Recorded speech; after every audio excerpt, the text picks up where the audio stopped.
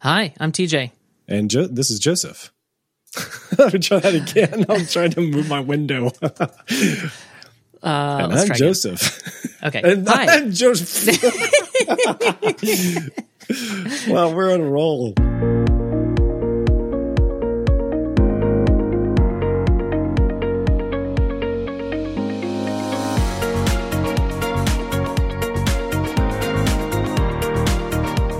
TJ, welcome to another week of January.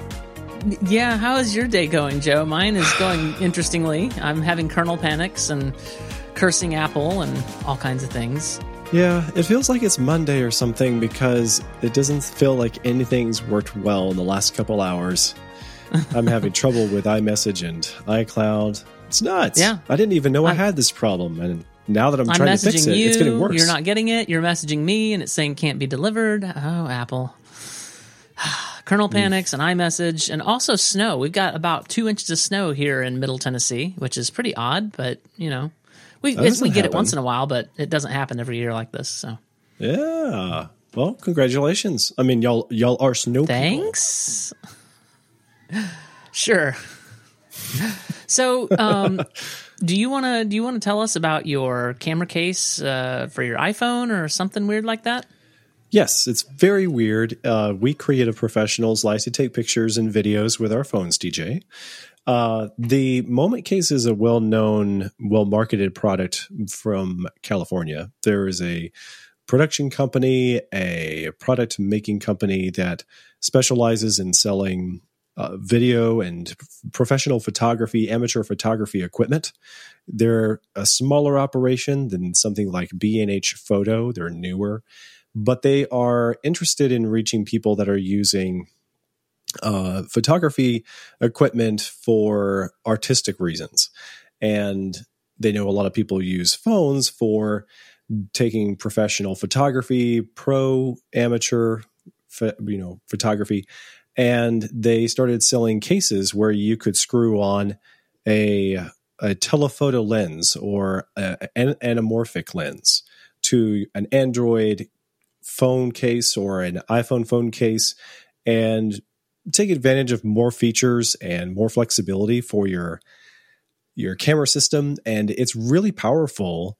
I really like what it could potentially do. So my wife got me one of the Moment phone cases. That was the one that I've had on my phone now for the last few weeks. It's a pretty straightforward case. It's not particularly elegant, but it does the job. It looks like what you would expect for a camera accessory. If you think of a lot of professional cameras, they have pretty plain Jane accessories for whether you're trying to attach some kind of housing or expanded battery pack or an external microphone. They're just professional equipment. So there's nothing flashy about them. And it also protects the phone. But it is nifty that it has a set of grooves on the plastic that wraps around the telephoto and the wide-angle lenses. And you can screw on and off their sold separately Moment lenses. So you can screw on their Moment telephoto lens over top of the wide-angle lens. And the benefit of doing this is that the wide-angle lens is already better than the built-in telephoto lens on the iPhone. So I wanted to compare them side by side because I want the built-in telephoto lens. I use it, and it's very reliable. I've defended it before on this podcast. But I also sometimes want the quality and the result I can get out of the wide-angle lens, and the Moment Case makes that possible. I just got it. I got all the hardware for it, for that lens, mind you. I have had the case for a few weeks, but I haven't had the lens until today. So I'm going to give it a shot and report back later.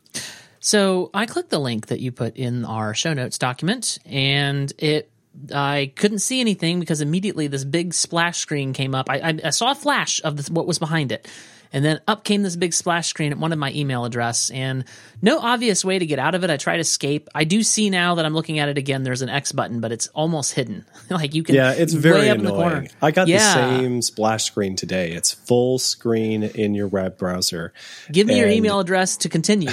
I'm like, no. Yeah. No, thank you. You do not want to save money. You want to save $15, don't you? Want to do that? Not at TJ? the expense of them emailing me for the rest of my life. I do think this was poor taste, and they have a lot of name creds. A lot of people like their brand at this point, but this did feel way too pushy, and this is something that's new since the last I shopped there back in November. So I'm not familiar with why it would do this. Why they would take their marketing in this direction. Save $15 off of your order if it's over $150. Just give your email address. Just do it. Yeah, and if you don't, you hate puppies. Yeah. But the good news is accessories are getting better. You know about MagSafe? Remember the promise of MagSafe that all of the accessories were going to get better and better? I have a couple of MagSafe accessories, and I love them. Yeah, no, you have the charger cord from Apple, right? And the one for your car. You got the belt. And I have a car mount. Yep. Mm-hmm. If you're in the market and you haven't picked up anything just yet, there's a lot of the car mounts that are MagSafe and chargers that just came out in the last week or so. And people started noticing them over the weekend. So if you were waiting for that, I got one as well, and it is shipping this week. I'll let you know what I think about it. And there's also alternatives. So if you were willing to put down the money for Apple's own MagSafe charger, that's not a bad call because it's probably going to be well built. TJ, you can comment to that. Isn't it pretty well constructed? It doesn't look like it's going to wear apart anytime soon. Which? Your MagSafe charger. The actual Apple charger, not the car one. Yeah. Yeah, I don't have any problems with it. I mean, and it's less likely to wear because you're not yanking on the cord all the time, at least not with any stress or strain because, it's a magnet. It pops right off. And so where the Apple cables tend to have problems over time is the fraying of the joints and things. And that's because you're always like pulling and pushing and prodding and messing around right at those joints. And I don't think this is going to have that problem. Yeah. And but that being said, now if you are a cheapskate and you do want to save some money, but you want to have a good product that probably would be comparable to Apple's MagSafe charger, you can get a similar knockoff for something in the ballpark of $17 to $20. And a few people have gotten their hands on them and they say that they work just fine. I don't know if I need one or want one. I'm going to wait because I just haven't found a great reason, an impetus to pick up one of my own. That gives me an idea for a topic we should probably talk about on a podcast about living high fidelity lifestyle, which is how do you determine how much to pay for something? I just to give you a preview of what that conversation would be like. I've been all over the spectrum, buying the cheapest thing, buying the most expensive thing, and boy, it really depends on the product, because there are some things where I do buy pretty cheap stuff and it works just fine. But I have discovered, for instance, over the years with car tires that buying anything other than Michelin is just, you're going to pay more for Michelin, but it's not worth it. Those tires you will ultimately spend more on your tires and they won't ride as good. Anyway, I have lots of thoughts on that subject. So that's too bad. It's a little bit of trial and error over like what to spend your money on. So when it comes to Apple cables versus the cheap knockoffs, I've had mixed success with knockoffs. Yeah, me too. Sometimes they're fine. Sometimes they last about 5 days. So, but at the same time, Apple's cables aren't known to be the greatest, but they tend to be consistent. So you'll usually I find that I get 2 to 3 years out of an Apple Lightning cable, for instance. And the third-party cables, again, it's a mixed bag. You might get 5 years and you might get 6 months. That adds up to my results as well. I think that I've had good success with some of Amazon's basics, but they didn't last nearly as long as Apple's. But when the day does come, it eventually does come, that Apple's wears out just as well. You want to have a few extra in a drawer that you can whip out just on the moment, because with these Lightning cables, when they get the burn marks and that starts to mess up the port on your phone or your iPad as well. Yeah.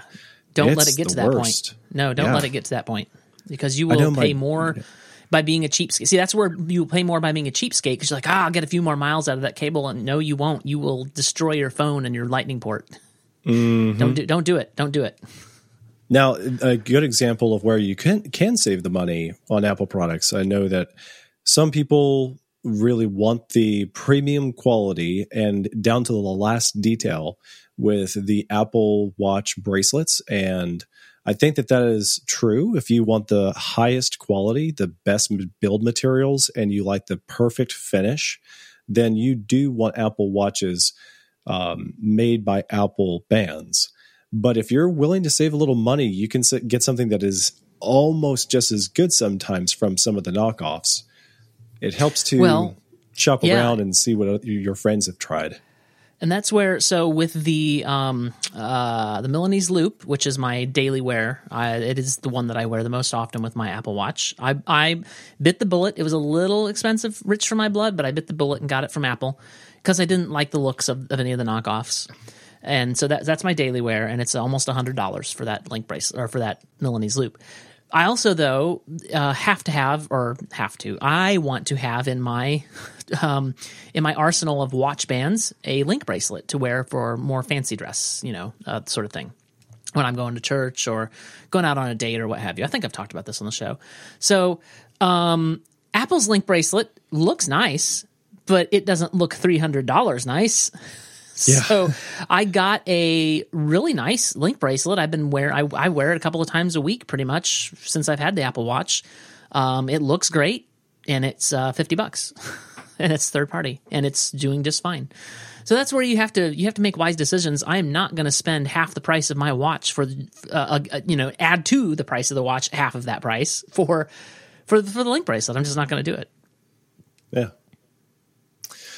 So the good news is that there are more MagSafe accessories that are popping up in the market. So we are going to see in the next few weeks what people make of the third-party knockoffs, as well as solutions that Belkin and Apple weren't even offering as of yet. So I am excited to try out the charger that's also a car mount combo. So is that what you call a rabbit trail? Yeah, but it's a good one. Okay. All right, Joe, you want to talk about your AirPods Max, your final review, and how short can you make this? Because I'm tired of hearing about this product that I don't have. Have you been paying attention to other podcasters or catching YouTube reviews? No.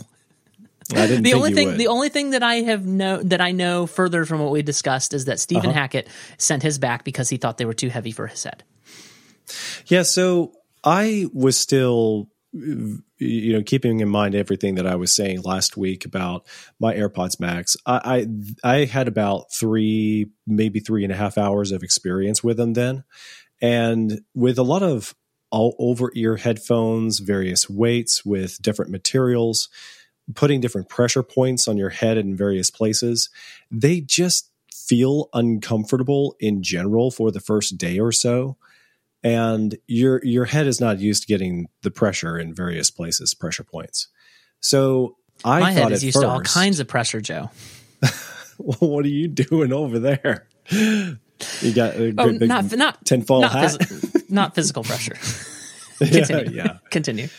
So if you want real physical pressure on your head, you definitely want to pick up a pair of the AirPods Max because they definitely grip your head very tightly.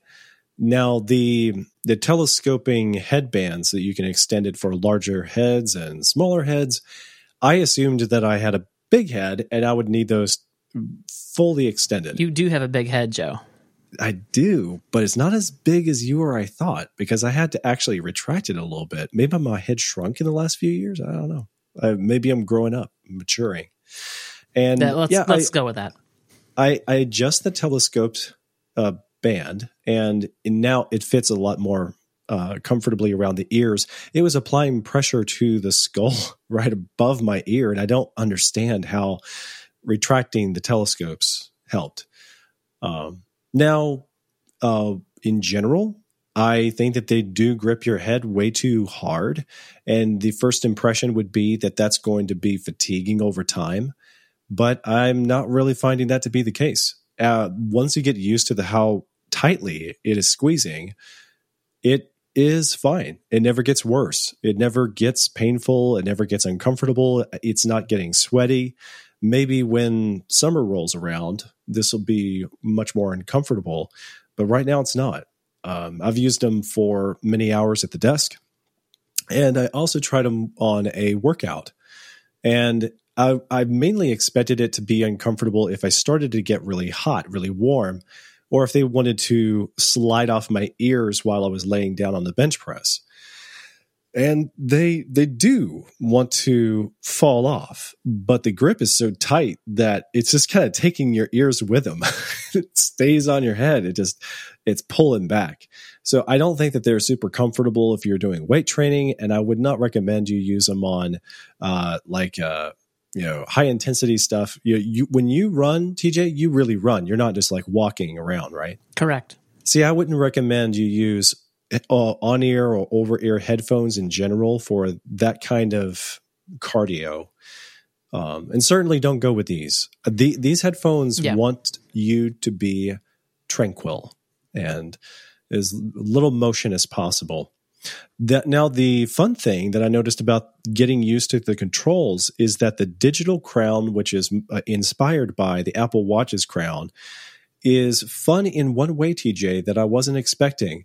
You know how on the volume controls on the iPhone and on the Mac, and for the iPad, that for that matter, the up and down volume controls don't have too many ticks. Like when you press that up button, you're moving up a significant percentage. And you can tell a huge difference when you just press the volume button up or down once.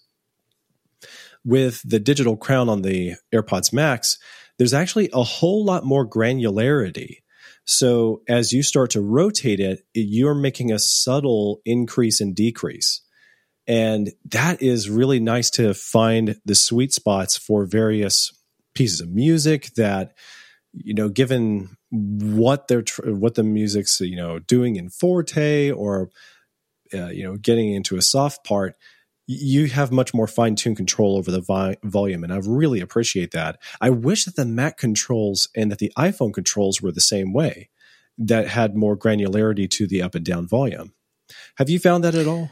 No. I mean, what are you asking specifically? If I wish there was more granularity in my non-crown rotator things? Yeah, for example, when I'm listening to other podcasters, it's not a big deal, but I often notice that if I push the button for the volume up just one more tick, they seem a little too loud. And then if I push it down one tick, they just sound a little bit too soft. And the issue will become I have a harder time hearing and understanding a few of their words if they get softer. But then when they get loud again, if I have increased the volume, then they're going to be too loud.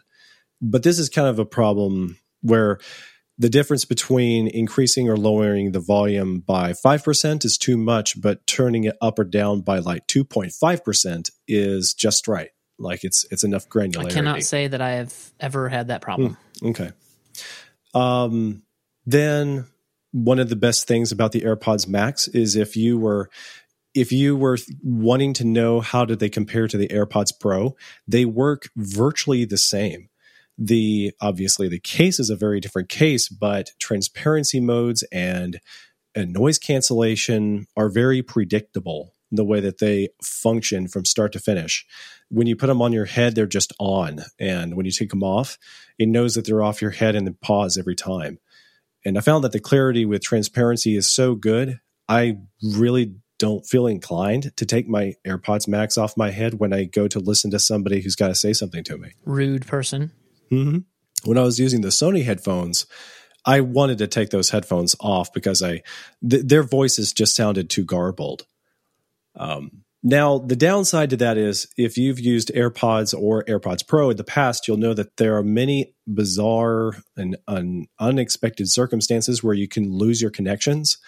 So I'll be sitting here working at the Mac and watching a YouTube video during lunch with my AirPods Max, and it'll just cut off. And what do you do then? Because when you go up to the menu about your sound output, it's still saying, well, you're connected to the AirPods Max, but I'm not getting the audio. So it took me a little bit of while to track down the right support article. But the solution for all of these bizarre glitches is to press and hold down the crown and the sound mode buttons together for 12 seconds to force the AirPods Max to restart. If you were using the AirPods Pro, you pop them back into their case. And it doesn't look like when you take it back out, you pop them back into your ears and that does the reset. Thank goodness you don't have to whip out the AirPods Max's case and stick them back in there in order to get it to reset, which is what I thought you had to do at first. So I'm much more comfortable pressing the button. And I had another technical glitch where transparency failed when I switched to it, where one ear cup was giving me transparency and the other one continued to give me the noise cancellation. And so then after doing the full reset, a little later the same day, the glitch came back again in the reverse, so that the other ear cup transparency was working, but then the other one was not. And I had to do a reset again. Apple software not being up to standards? Come on, Joe. You're pulling my leg. Yeah. Yeah. And it really is odd, but thank goodness that reset works. And it's not a very painful reset that's very time consuming. Like even when you're dealing with the Apple Watch and there's a bug on there and you want to restart the Apple Watch, it's still a little bit of a nuisance because it takes so long. With the AirPods Max, it's not the biggest deal because it just gets done in about 25 seconds. And last comment, not a big deal. Thank God there's going to be some third-party cases coming out for these headphones because Apple's with this is a joke. It gets a job done. It feels like an Apple product. It just doesn't make sense. So you do need a third-party case if you're going to be traveling with these headphones at all. Even if you were going to take them to and from a college campus or to a workplace, I would recommend that you pick up a third-party AirPods Max case. And right now, there's only one option that I'm aware of that I think is a bit on the expensive side for just a case, but the build materials are good, and it's from a small shop that has fine craftsmanship. So do you want to go that way or wait for another third-party case to come out with a lower price that just gets the job done of protecting the headphones when they're traveling in your backpack or your knapsack? And I'm waiting to see if I can find another more affordable case because I don't want it to be a gorgeous case. I'm not going to be showing it off to the world. I'm not going to tuck it under my arm and show everybody, hey, cool, look at my cool leather case, guys. Isn't this like the sweetest little handcrafted, case you've ever seen? So I'm going to wait for another case. I have to admit, I don't fully understand when and how and why Apple decides to do something first party versus letting third parties handle it. Like this is the case is the perfect thing. Like you would think that they would want to make a case for their headphones, but they don't. Yeah, they make a case for all their earpods and AirPods and all those other things, but they don't make a case for their over ear headphones, and I don't understand that.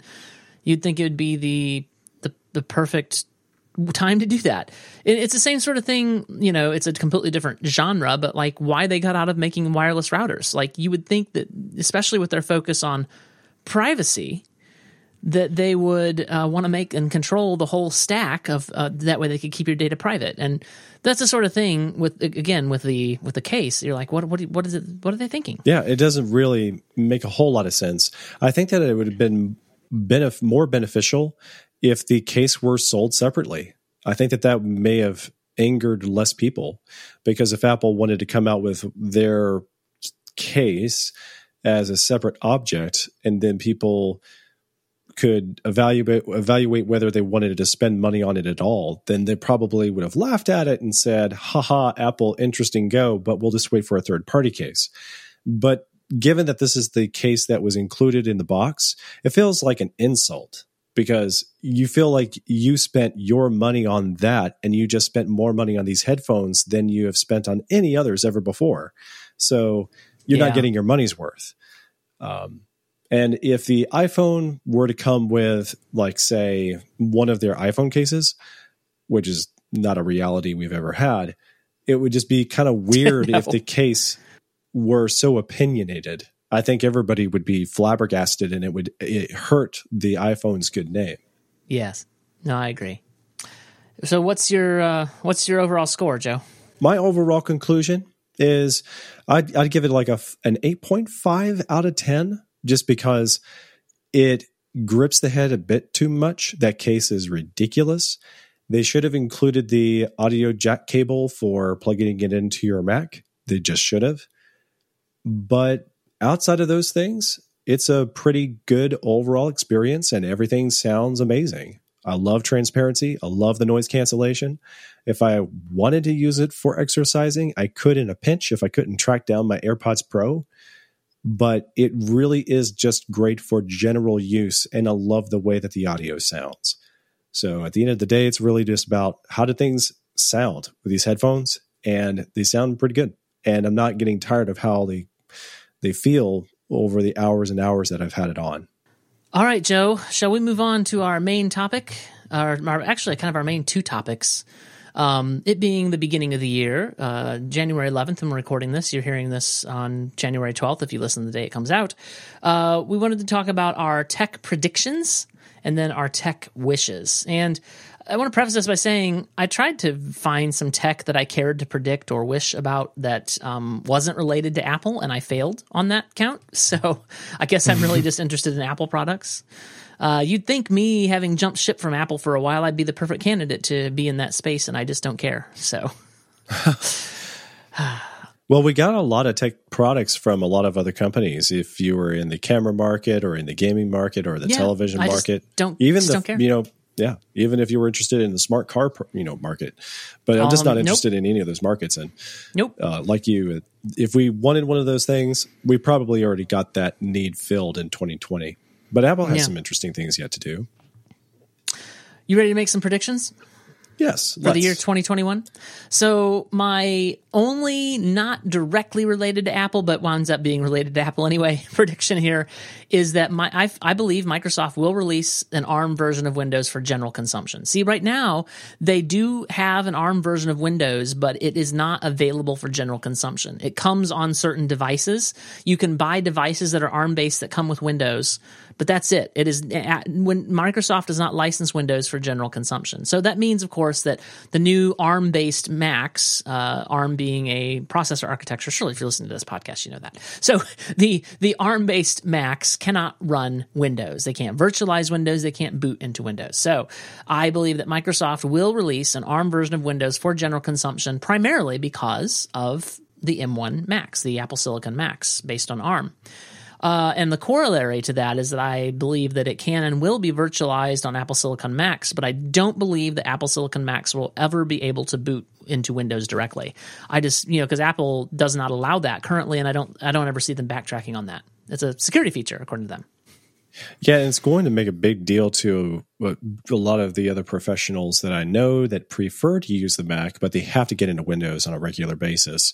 I have a friend in development, and he has always preferred to use the Mac, but in many regards, he does prefer the Windows. And, then I do think, based on what I have heard through the grapevine, it does look like there are some games that are more than playable on the Mac, but they would have to be Windows supporting games on the Mac to work in the first place.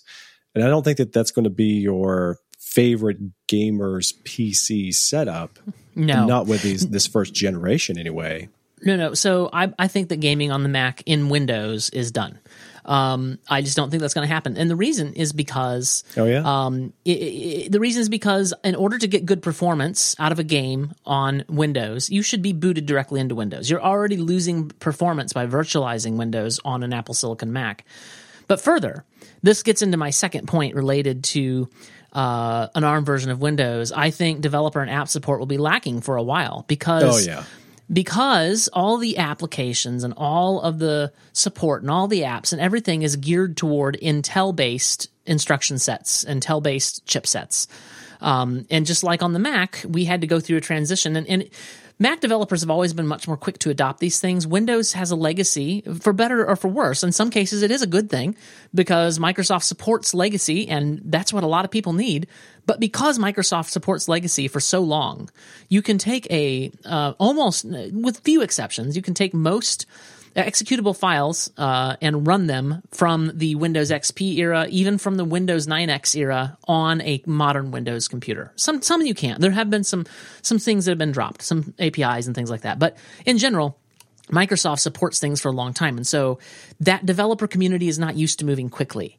And so even when Microsoft releases for general consumption the ARM version of Windows, I think that support is going to be lacking.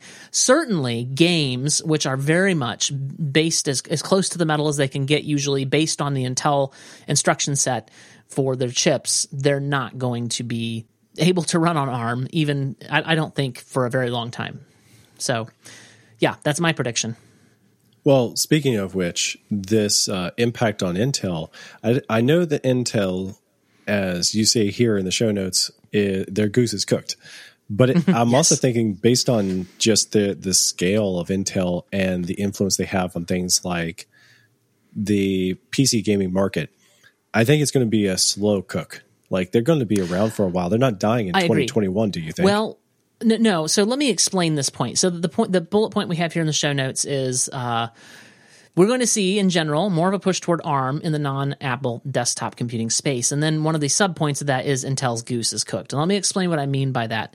Intel, one of the reasons I don't think Apple would have pulled this trigger had Intel been more on top of their game. But Intel, for a long time, has had more and more trouble getting high-end chipsets out that don't cook themselves, that don't have a lot of heat and a lot of battery consumption as their main features. So, and they've been having trouble shrinking their process. They're still on a 14 nanometer. I think they're still on the 14 nanometer process. And these Apple silicon chips are being fabbed at, I want to say 7. Don't quote me on that. I'd have to look it up. But the point is, they're fabbing, Apple with their manufacturing is fabbing chips at a smaller fab, which is a good thing, and in many ways, than Intel is doing. And Intel used to be the leader in that. You could not fab chips at a smaller size than Intel did. and Intel has lost their leadership there. Yeah. Intel has just lost their leadership there. And so even though I think it's going to be a very long time before the x86 instruction set, the x86-64, I should specify, instruction set, I believe it'll be a long time before that goes away entirely. I don't think Intel is going to be leading that. And I even predict, not this year, I think it'll be a few years, but I predict that Intel will sell or fail in some way or be bought out or something within the next, I don't know, roughly 5 years, 6 years. And AMD will probably be filling in the gaps for the x86-64 instruction set. But at the same time, I think that Apple is proving that ARM is the way forward, the ARM instruction set. It is a RISC-based instruction set, it's a reduced instruction set rather than a complex instruction set. And these things matter. And I'm not a chip specialist. I know very, very little. I know just surfacey stuff about chips, but I think that ARM is the way forward. And so my prediction is that you will see by the end of 2021 more of a push on your general market of desktops to ARM. It makes total sense to me, and I'm really happy to see it. It is the right way to go. Yeah. Well, I think Apple's proving that for sure. Mm-hmm. And to be clear, I think some of the gains with Apple is more about Apple controlling the ecosystem. I think Apple could do the same thing with the Intel instruction set, and if they wanted to, in many ways. But I do think you do have some inherent performance benefits in the ARM chips, in the ARM architecture. It's sort of like in the art of storytelling, when you're writing the perfect ending of an action film, you want the characters to just do exactly what was natural to them. And so in that final action sequence, they got to be true to character. And that was exactly what happened with the ARM decision. Yeah, for sure. Okay. And the word I was looking for a minute ago, and I was dancing around it, is CISC. So you have RISC, reduced instruction set, and CISC is, dang it, what does CISC stand for? Complex instruction set. That makes sense. Yeah, so it's reduced instruction set versus complex instruction set. And early on, complex instruction sets had their advantage, but now they do not. So, all right, moving on. I had a note about AR here, and then you expanded on this note. So why don't you take this one? So Apple has been laying the groundwork for augmented reality, and they're most likely going to push out some hardware for it this year, or maybe some software, maybe a developer kit. I personally think that the Apple TV is long in the tooth. And tell me what you think of this idea, TJ, that the Apple TV is just poised. It's ready for Apple to expand on the Apple Arcade subscription and also to tell developers all of these games that you've been focusing on for the iPhone, we want you to bring them over to the Apple TV because we're going to make the next gen Apple TV more game rich featured. Or feature rich. And so what they're going to do is they're going to say, we have something in the way of a Pro controller, but more than that, you want to get in on this new augmented reality thing. And I think it could be, tell me what you think of this idea, TJ. It's not necessarily just about gaming. It's not going to be like the Holo Quest or whatever it is for just virtual reality gaming. But I could also see an angle here where Apple says, we're going to start introducing shows that have like next generation level video content. So imagine Star Wars in 3D, but imagine if the things you're seeing are in your environment and flying in and out of the screen. Like, you're talking more 3D, aren't you? Yeah, but the thing about 3D is that it's faked. It's like a trick of the brain. It's a confusing, disorienting, gives some people migraines, headache-inducing. I was just about to say, it does work some of the time. Whereas what Apple theoretically could do is something that I think that one problem that video games have in general is that they don't have good motion blur, and that actually is headache inducing in general when you're dealing with virtual reality. I agree with you, but I don't think most gamers or gamey type people agree. Because they would prefer to have the clarity, picture perfect clarity of every frame. Yes, they would. And think about what happened with Peter Jackson and with what's his name? He made the Blue Alien movie, James Cameron.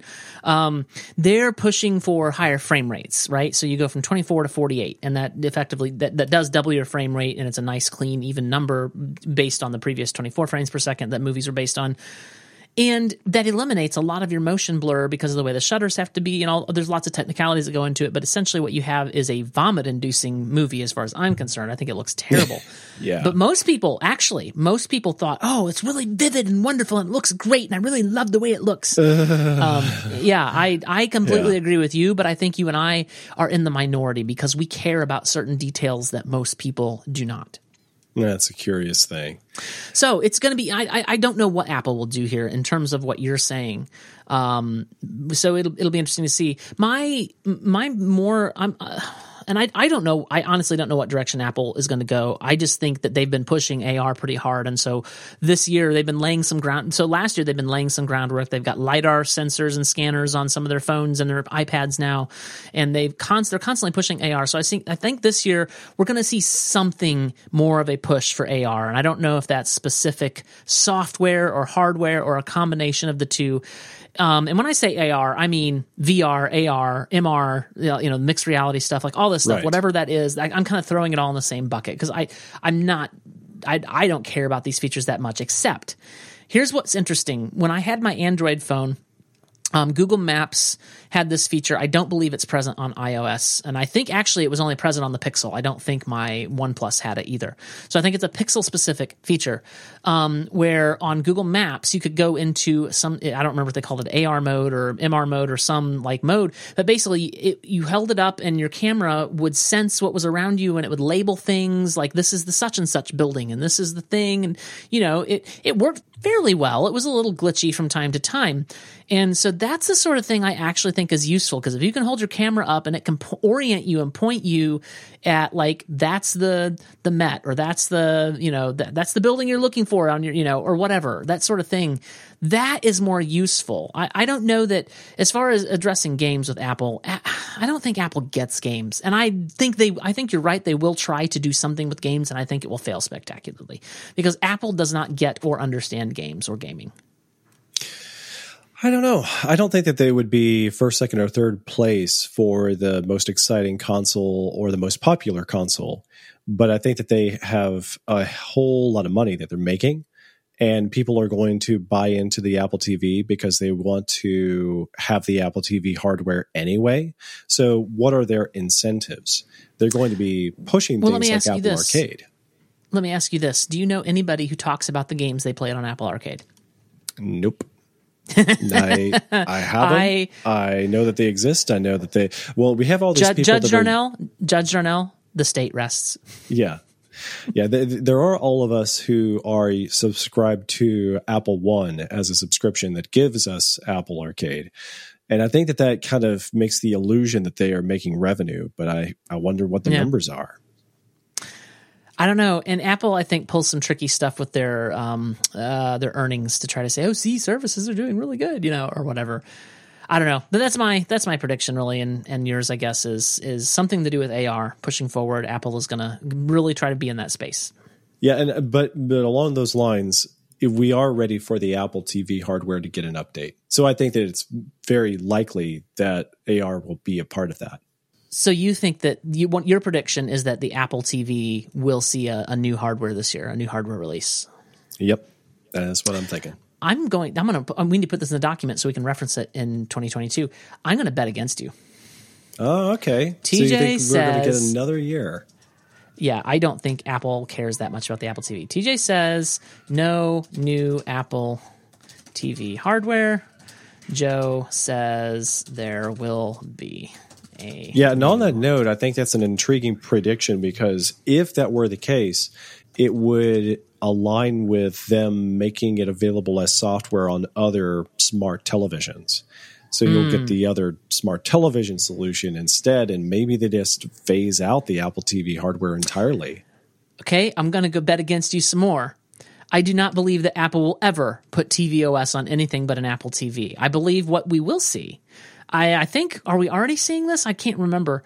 I think that Apple will make their content available via some TV app on, Apple TV app on people's, I think they have a Roku app, for instance, for Apple TV. I think you'll see that sort of thing. I'm sure they'll make deals with manufacturers of TVs to put their app on there, but I don't think you're going to see a Apple operating system on non-Apple hardware. No. Yeah, you and I are on the same page about that. Oh, okay. I can't imagine them putting squishing in their entire system into another smart TV. No. Yeah. No.